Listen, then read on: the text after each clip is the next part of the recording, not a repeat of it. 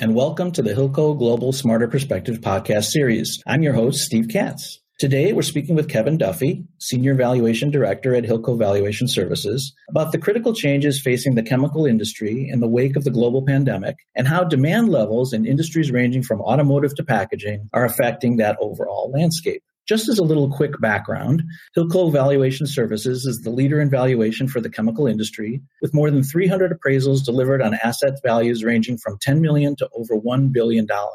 The company works closely with the management consulting team at Hilco Performance Solutions to provide a wide range of manufacturing operations, supply chain, people, M&A, and commercial expertise to the chemical industry. With that said, welcome to the podcast, Kevin. Steve, great to be here today. Well, we're glad you can join us. I know, Kevin, that Q3 earnings season is upon us for several large U.S.-based chemical companies. And although there may be some improvement over Q2 and preliminarily forecasts overall aren't looking notably more promising than they were. So I'd like to spend our time today talking with you about what you've quite cleverly called the good, the bad, and the ugly of the chemical industry in this quote-unquote age of COVID-19. And let's start with the industries that fall into the good demand performance category, beginning with packaging. What are you and the team seeing there? Yes, the major drivers of that is an increase of e-commerce over people going to brick and mortar stores. Every one of those products that go out the door need to be packaged. World of chemicals, that includes items like tape, film, and then like little styrofoam balls. I saw on the news the other day, they're calling it Shipogeddon. This packaging season, they're projecting something like 7.5 million more packages a day during the holiday season this year. Another major driver of the increase in chemicals in packaging is social distancing and hygiene-related uses of packaging. An example of this would be packaged utensils that you get from a restaurant or even the grocery store, opposed to just having non-packaged utensils. Additionally, kind of along the same grocery store theme, you're seeing things like packaged salads and prepared foods over where you might have seen like a salad bar previously. And then when you get to the stores, there's been also an increased use of plastic bags over, the trendy recycled bags, as we're seeing these bags as having better hygiene. And then another area that we've seen a lot of chemicals used, I think everyone can attest to this, that there's an increased use of plastic partitions, whether it's at your office or the store. They're kind of everywhere now. So, all those plastic partitions were all made out of chemicals. Plastic packaging is pretty strong, and a lot of the industries that have seen increased use of packaging are food and beverage, like we've talked about, dairy, home care, and healthcare. Packaging continues to be strong and looks to be strong going out into the future. Yeah, interesting, right? So I think we've all seen that increase in the use of these containers. Everybody's bringing things back from their favorite restaurants. Grocery stores are putting food now in some of that packaging. So quite a bit of that in addition to the partitions that you talked about. So makes a lot of sense. So in addition to packaging, you also identified medical healthcare as part of your good demand performance category. And I read recently that medical equipment and supplies in the U.S. are now made from roughly, I think, 50% plastic, which I have to say surprised me quite a bit. Clearly, the need for personal protective equipment right now is a contributing factor to medical healthcare falling into that good category. But what else is helping to drive demand there during the pandemic? So yes, the PPE is definitely one, and chemicals, nylon and masks. Most of those masks that everyone wears are actually made out of chemicals. Rubber and gloves, those little face shields, and then not PPE, but one of the drivers in the general chemical industry would be thermometers.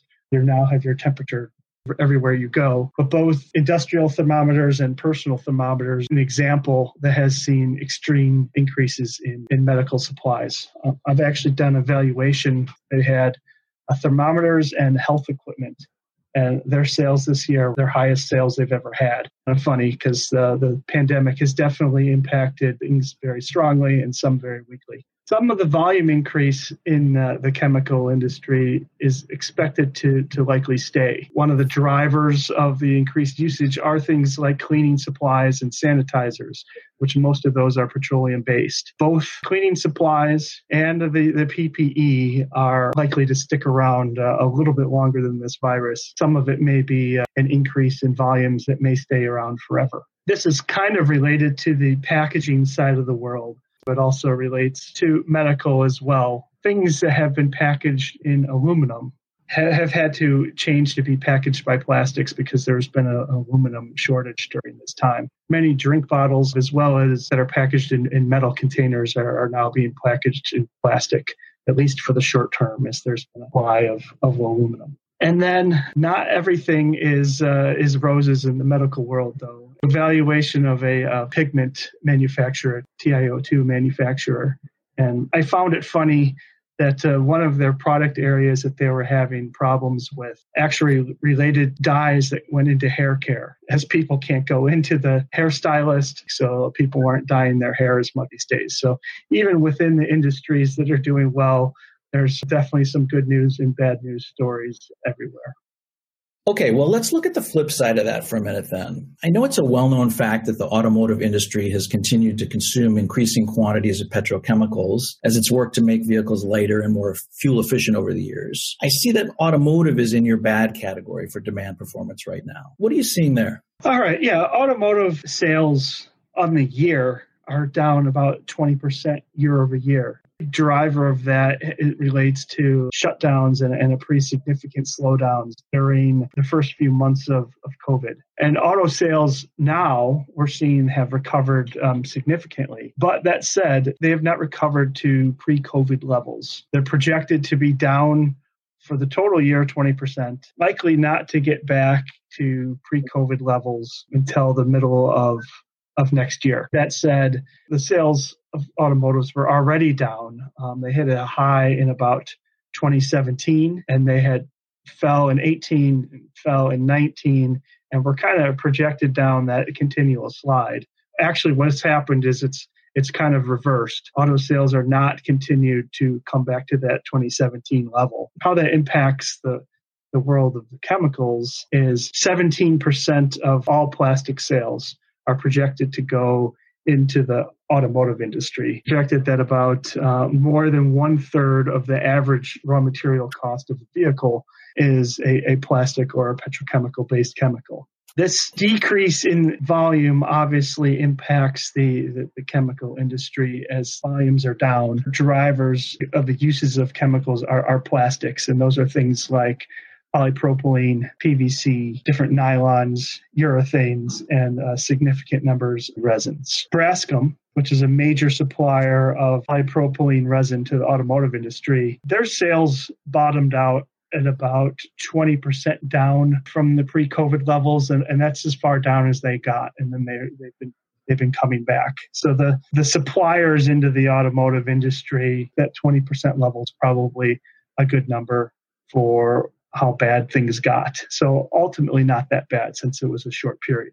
Okay, pretty much the same question, I guess, for aerospace, which you've also cited in your bad demand performance category. The commercial airline industry, which is a huge piece of aerospace overall, has obviously been devastated by the crisis. And I'd be willing to bet that at least some of our listeners would be surprised to learn just how pervasive the use of chemicals and chemical-based polymers is in aviation products and maintenance, because I know that I really was. So with that in mind, what detail can you provide about why the hit that aerospace has taken is such a significant and concerning development for the chemical industry, and whether you see any signs of potential improvement on the horizon there? Sure. So aerospace has been hit hard as the number of passengers have basically evaporated from where it was at. Size of the chemical market, well, just plastics is over 770 million, and then there's other coatings and other chemicals that are used. So just the plastics into the aerospace industry is about 770 million. So it's a significant of consumption. The demand for new planes has essentially evaporated, but most planes are tied to committed orders and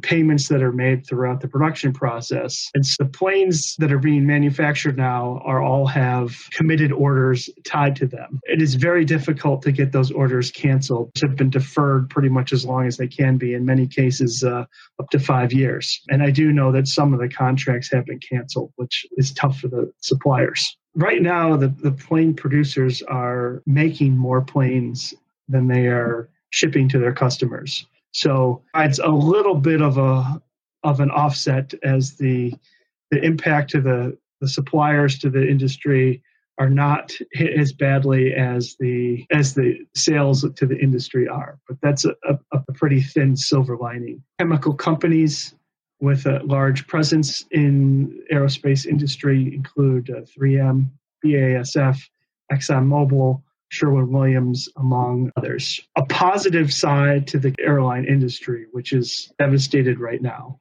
is that airlines are assuring passengers that flying on the airplanes is safe. On the news the other day, I think they put out a report that said something like the virus stays airborne in a plane significantly lower levels than it would in your house.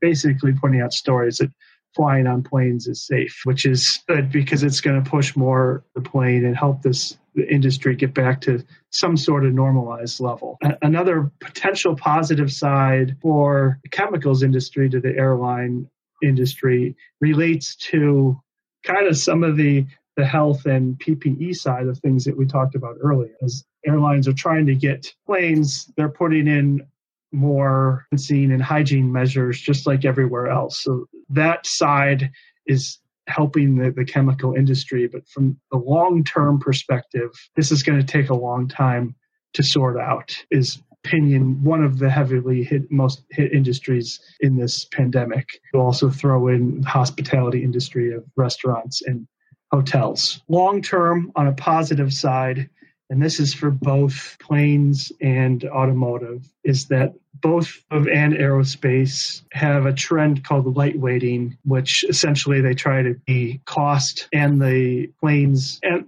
the cost and the weight of their planes and automobiles to be more efficient. And generally, this results in the usage of some sort of chemical replacement material. In the world of airplanes, higher usage of carbon fiber to make the plane is the best current example of higher usage of chemicals in the airline industry. It's going to be a tough sled. This one's probably taken one of the largest hits in the face in this pandemic. That's for sure. Absolutely. All right, let's move to what you have, quote unquote, called the ugly in your good, bad, and ugly assessment of the situation, which is the economy itself. And I guess that certainly isn't surprising based on what's going on right now. So to wrap us up today, if you would, I'd like to get your thoughts on the uncertainty related to the economy and also on how job loss, such as, since we were talking about it, the massive layoffs we've just seen in the airlines, as well as business closures and any other factors you've identified are likely to play in the recovery curve for the chemical industry moving ahead. Yeah, great. Q2, the economy contracted at an annualized rate of over 30%, has coming back strong since then. There is a reported 3.4 million permanent job losses through August, which is up 2.1 million since February, well as a significant number of small businesses closing. Some of those closures are for short term, since the government, many governments won't allow any customers. But unfortunately, more than half of those small business closures are permanent. Future stimulus is unknown. Many people have blown through what they have. I was just talking to one of my friends the other day who unfortunately just opened up a restaurant. He is still working through PPP money. He said many of his friends in the industry have blown through that money and are unfortunately getting closer and closer to having their businesses fail. And unfortunately, that story is going to be true everywhere. How that's going to hit the economy, it can't be good. Although today it's interesting because we're seeing strong retail spending. As you know, places like people are spending at movies and restaurants and especially vacations are moving to things like higher retail sales and higher appliance sales and even higher automotive sales. I have a friend who has a luxury car dealership, and that part of the economy is doing fine. As he said that he ran out of his BMWs and Porsches, attributed that to many people spending their money on cars. Additional losses in jobs cannot help the economy. And I just don't think that we've seen full impact yet. So there's a lot of noise and a lot of different directions. Take a long time to fix. Automotive and aerospace, we're projecting long term to be which automotive's not bad because it's coming back to more normalized levels. So aerospace is definitely from a chemical industry perspective, one of the worst industries hit. Okay, well, great perspective, particularly on those pockets of demand that are helping to sustain the industry right now, but certainly many challenges ahead into 2021, as Kevin has indicated.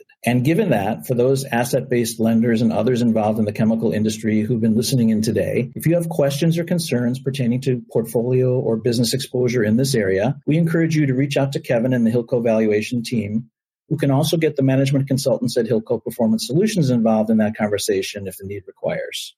Kevin's email is kduffy@hilcoglobal.com. That's KDUFFY@hilcoglobal.com. Kevin, thanks again for joining us. It was my pleasure, Steve. Thank you. You bet. And listeners, we hope that today's Hilco Global Smarter Perspective podcast provided you with at least one key takeaway that you can put to good use in your business or share with a colleague or client to help make them that much more successful moving forward. Until next time, for Hilco Global, I'm Steve Katz.